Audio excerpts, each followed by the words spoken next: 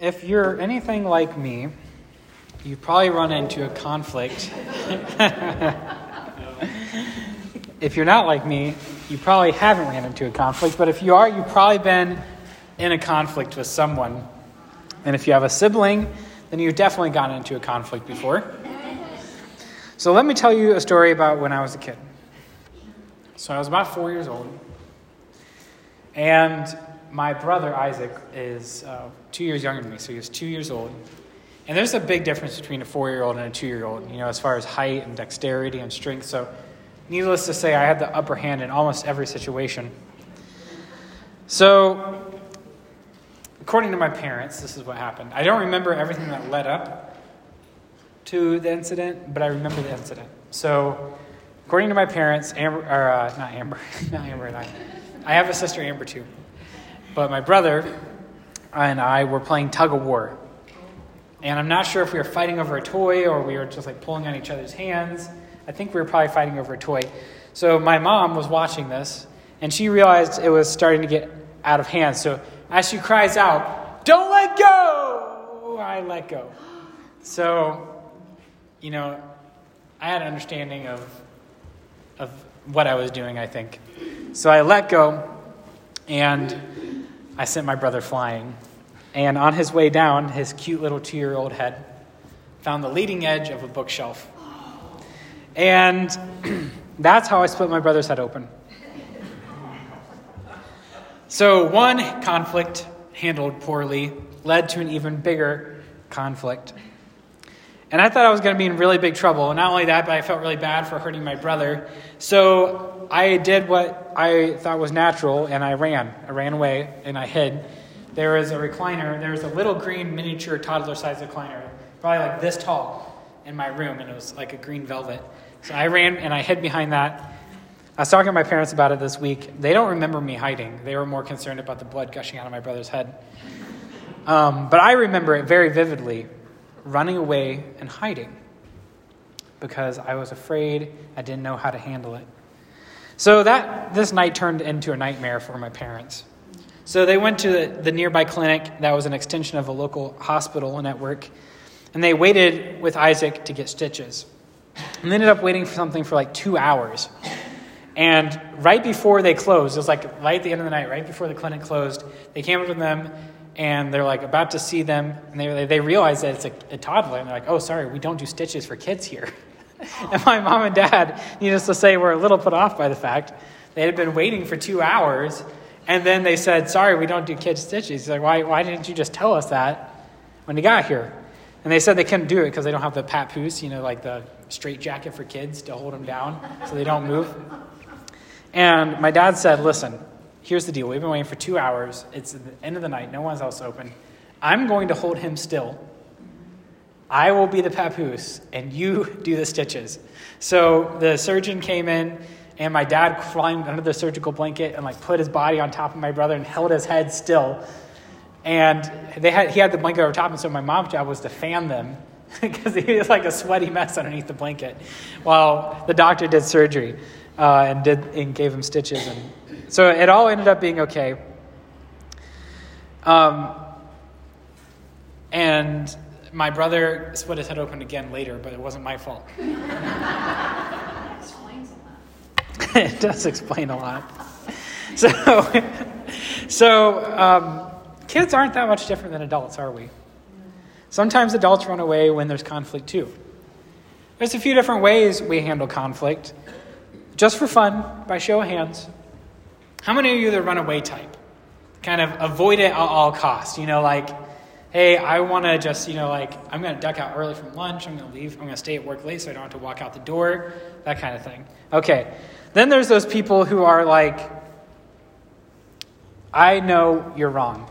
And I'm going to tell you right now. Immediate. Who are you guys are I know exactly what I want to say. No one's raising their hands. Okay. Well, what if you're both, depending on the situation? You can be a little both. You can definitely, this is not a one-size-fits-all thing here. And then there's the third category, which is passive aggressiveness. Are any of you guys going to be I'm not talking about it right now, but you better remember. I'm going to be thinking about it every day for the next year. And I'm going to get back at you covertly. Anybody like that? Can I see your hands if you're that person? Okay, give me a second. I'm just kidding. I'm just kidding. So there are a lot of different ways that we can deal with conflict, right? And the ways we just mentioned are pretty natural. We learn them from our parents or our friends. Some of it comes natural to us. Some of it we just learn by watching others. But that doesn't mean it's correct or healthy. And it's unsurprising to us that this leads to dysfunction. And it's not very helpful if we handle our conflicts this way. Therefore, it's pretty easy to see that these different tactics need to be adjusted. We don't want to go through conflict these ways, right? And we don't want to be stuck in a perpetual fight. We don't want to have our mental power taken up, consumed by thoughts of conflict with someone else. We want to be able to live peacefully and focus on other things. And most of all, very importantly, we want to be able to handle our conflict in a way that honors God. Literally everywhere we go, we are going to differ in opinion with someone. We're going to push someone's buttons on purpose or an accident. They're going to push our buttons. Conflict is inevitable wherever there are more than one person. Sometimes you can have conflict within yourself. And with conflict being such a prevalent part of our lives, we should give it attention. We need to ask ourselves, how does our Heavenly Father want us to handle ourselves in conflict? So that's what we're going to be doing. We're going to have a sermon series about conflict. I'm aiming for it to be 4 weeks long. This is the first one. And this is going to be kind of the general overview as we kind of walk through Scripture and kind of get the basis for conflict and how God wants us to look at it. So we're going to be looking at a few different passages to help ground us in the basic principles. And then over the next few weeks, we're going to kind of dive in and look at these topics from different angles and a few different nuances and that kind of thing. So I want to start off this morning with our sermon series verse. I think this is kind of what encompasses and kind of pushes us to have this conversation. It's going to kind of be the anchor for the next 4 weeks. Matthew 5:9 says, "Blessed are the peacemakers, for they shall be called children of God." Now this is a very simple verse, but it is so important. The simple sentence comes in the midst of the Sermon on the Mount. So this is a few chapters of Jesus' greatest sermon ever given in history. And in these chapters, he's telling us what it means to live a life after God, what it means to live as a kingdom citizen. And in these verses, Jesus challenges us and he speaks truth into our lives. And one of the things he says is this: blessed are the peacemakers, for they shall be called children of God. Isn't that what we want to be? Don't we want to be called children of God? Well, if we want that title, we need to first focus on becoming peacemakers. That's something that we are burdened to do. Earlier, we were talking about different ways people can respond to conflict and how those methods fail us, and they usually fail to solve the problem. But as Christians, Jesus is saying here that we need to do things a different way. He isn't saying that we aren't going to run into conflict. He isn't saying that we should avoid conflict, but he's saying we should be peacemakers in conflict. And the action of finding peace in the midst of conflict, I think, is ultimately an act that brings glory to God. And I think that's really cool, because we can be transformed into peacemakers. The ones who bring people together, the ones who heal things, the one who makes things right. And we can be reconcilers in a world of division. And ultimately, we're going to be agents of reconciliation, bringing people the gospel and helping them be reconciled to God. And obviously, it's Jesus' sacrifice and that transformation. But we have a part to play in bringing people the good news of reconciliation. So let's get our feet wet on the topic and hop into the verse. You can go ahead and turn to Galatians 5, 24 through 26.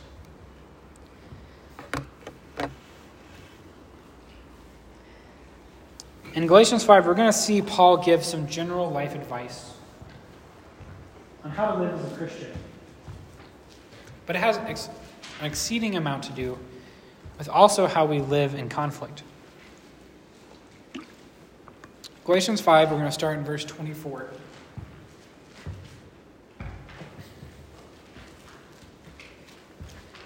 It says, "Those who belong to Jesus Christ have been crucified with the flesh, with its passions and desires. Since we live by the Spirit, let us keep in step with the Spirit." Some versions say, even though we live by the Spirit in every part of our lives, let us live by the Spirit. Verse 26, "Let us not become conceited, provoking, and envying each other." So what Paul gives here is general instruction for the way that Christians should live. But the words he say resonate to every part of our life. It's not like it just applies to how we buy groceries. It doesn't apply to how we drive our car or how we present ourselves at work. It resonates to every part of our life. And the first thing he says is that we went through an identity swap. That's the first thing he tells us. That when we dedicate ourselves to Christ, as Tom read from Paul earlier in Romans, we're no longer slaves to sin, but we're slaves to righteousness. When we dedicate ourselves to Christ, we are dedicating ourselves to killing our passions, to killing our desires, to replacing them with Christ's passions and desires and with his way of doing things. And we are empowered to that end, to live like Christ by the work of the Spirit in our lives. By keeping in step with that Spirit, we live the way that God wants us to. And in verse 26, I think it speaks very specifically to the things that we find in conflict. Let us not become conceited, provoking, or envying. How often in conflicts do you think you know everything? AKA being conceited, right? You've got all the information. You've got the correct view. You know what's going on. You are right. Isn't that being conceited? Thinking you know everything?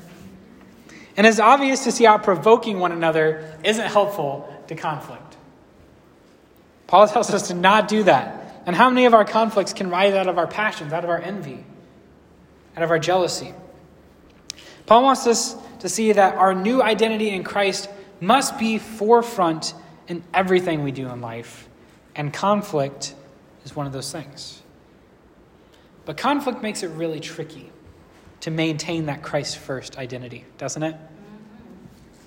When we are pressured, upset, or confronted, it makes it really easy for us to put on those old, worn-out, and smelly clothes that are our old desires and passions. So this morning I was cooking bacon, and I spilled a bunch of grease all the way down my shirt and pants, and I had to go home and change. Now, when I changed, I put on these brand new, fresh clothes. They smell nice, they look nice, they're comfortable, and they're not greasy. Which is how we should live as Christians when we live with Christ. But when we get into conflict and we're pressured and we're pushed and we become self-defensive, it's like me going home, taking those old dirty clothes out of the hamper that are covered in grease, putting them back on, and then all of a sudden walking into that conversation. That's not what we want to do. We need to be careful to not step backwards in who we used to be when conflict arises. And it's going to push us to want to do that. But we have to keep Christ first. And if we are able to keep Christ first in conflict, it turns this conflict into an act that is God-honoring. It's kind of crazy that these pressure points in our lives, the dirty parts of our lives, the conflicts, can be transformed into a testimony, into a witness when it's done a godly way. So all of a sudden, conflict becomes a witness. The next passage we're going to look at comes from Jesus himself. I got it up here on the screen for us. Matthew 5, 23 through 24. It says, "Therefore, if you are presenting your offering at the altar," once again, this is from the Sermon on the Mount, "presenting your offering at the altar, and there remember that your brother has something against you," that there's a conflict, "leave your offering there before the altar and go. First, be reconciled to your brother, and then come and present your sacrifice," to present your offering. So once again, Jesus is telling us how to live a kingdom life. So let's take what he says here, and let's apply a mental exercise to help us understand the scale of what he's saying here. So first of all, to present an offering at the altar means that you have to get an offering to give, right? So that's work in and of itself. Either you go, you buy some livestock, or you've raised it. You spent hours probably that morning looking for the right animal to present your offering at the altar. And then you have to travel to the temple to present your sacrifice. And it's not like there's a temple on every corner like McDonald's. There's one temple, and it's in Jerusalem. So if you don't live there, you have to travel to Jerusalem. You have to walk there. You probably spend all day getting there. And then when you get to Jerusalem, you have to wait in line. You have to wait in line for your turn to get up to the altar to the priest, because there's other people coming and offering sacrifices. And then it says, after all that time and effort spent, and you get to the altar, after all that commitment, you remember, hey, I remember I have a conflict with someone. Jesus says, leave your offering there and go. Be reconciled first before you come back to make that offering. Now, I don't know about you, but for me, it would be very natural to say, well, I've spent all this time, all day trying to get here. I'm just gonna get my offering over. I'm just gonna do my sacrifice, and then I'll go handle this later and clear up my conscience later. But Jesus says, no. We need to first be reconciled to that person and then come and present our offerings. To put this into modern terms, imagine you drove to Lansing for this worship experience, and you pull in the parking lot and you realize, oh, I forgot that me and my buddy were having a fight, and we need to clear that up before I can really come and worship to God. Jesus says, drive back to Grand Rapids, get that taken care of, and then go. Kind of crazy. It's a pretty radical statement, actually. What a huge inconvenience it would be. But Jesus thinks that pursuing peace is so important that he asks us to do that. This passage shows us a few very important things about conflict. Number one, if we're in a broken relationship with one of our brothers and sisters in faith, it makes it really hard to worship properly. It makes it really hard for us to come to God and present an offering to him. It also shows us that conflict is something that we need to be ready to take care of right away. We need to put in hard work to take care of it. That is what God wants from us. And Jesus knows that grudges and anger and offenses are going to only lead to more conflict. And they're going to lead to more division. And unity is so important to Jesus that he says these words in John 17. I do not ask on behalf of these alone. He's praying to God here. I do not ask on behalf of these alone, but for those who believe in me through their word, that they may all be one, even as you, Father, are in me, and I in you. That they also may be in us, so that the world may believe that you sent me. Unity is so important because our unity is evidence to the world that Christ has actually made a change in our lives. That is one reason why conflict resolution is so important in the faith. There's one last passage here. We're going to touch on it quickly. Philippians 4:2-5 says this. I urge Euodia and I urge Synecdoche to live in harmony in the Lord. Indeed, true companion, I ask you also to help these women who have shared my struggle in the cause of the gospel, together with Clement also and the rest of my fellow workers whose names are in the book of life. Rejoice in the Lord always. Again I say rejoice. Let your gentle spirit be known to all men. The Lord is near. Notice that Paul seems to be addressing some sort of conflict here between these two women. And he's asking them to live in harmony. And in his address of their conflict, he says something that I think is really important for us when we are going through conflict. And Paul says, rejoice. Rejoice in the Lord. Sometimes in conflict, we can feel very agitated and bothered, right? That's a very natural feeling for us to have when we're in conflict. And our minds can be consumed by that conflict at hand. And we can become very worried and filled with unrest, especially when we can't see the resolution in front of us, when we don't know how this is going to work out. And Paul says that even in conflict, we need to be having an attitude of joy. And we need to be living with a gentle spirit. And these 2 points come from a larger teaching.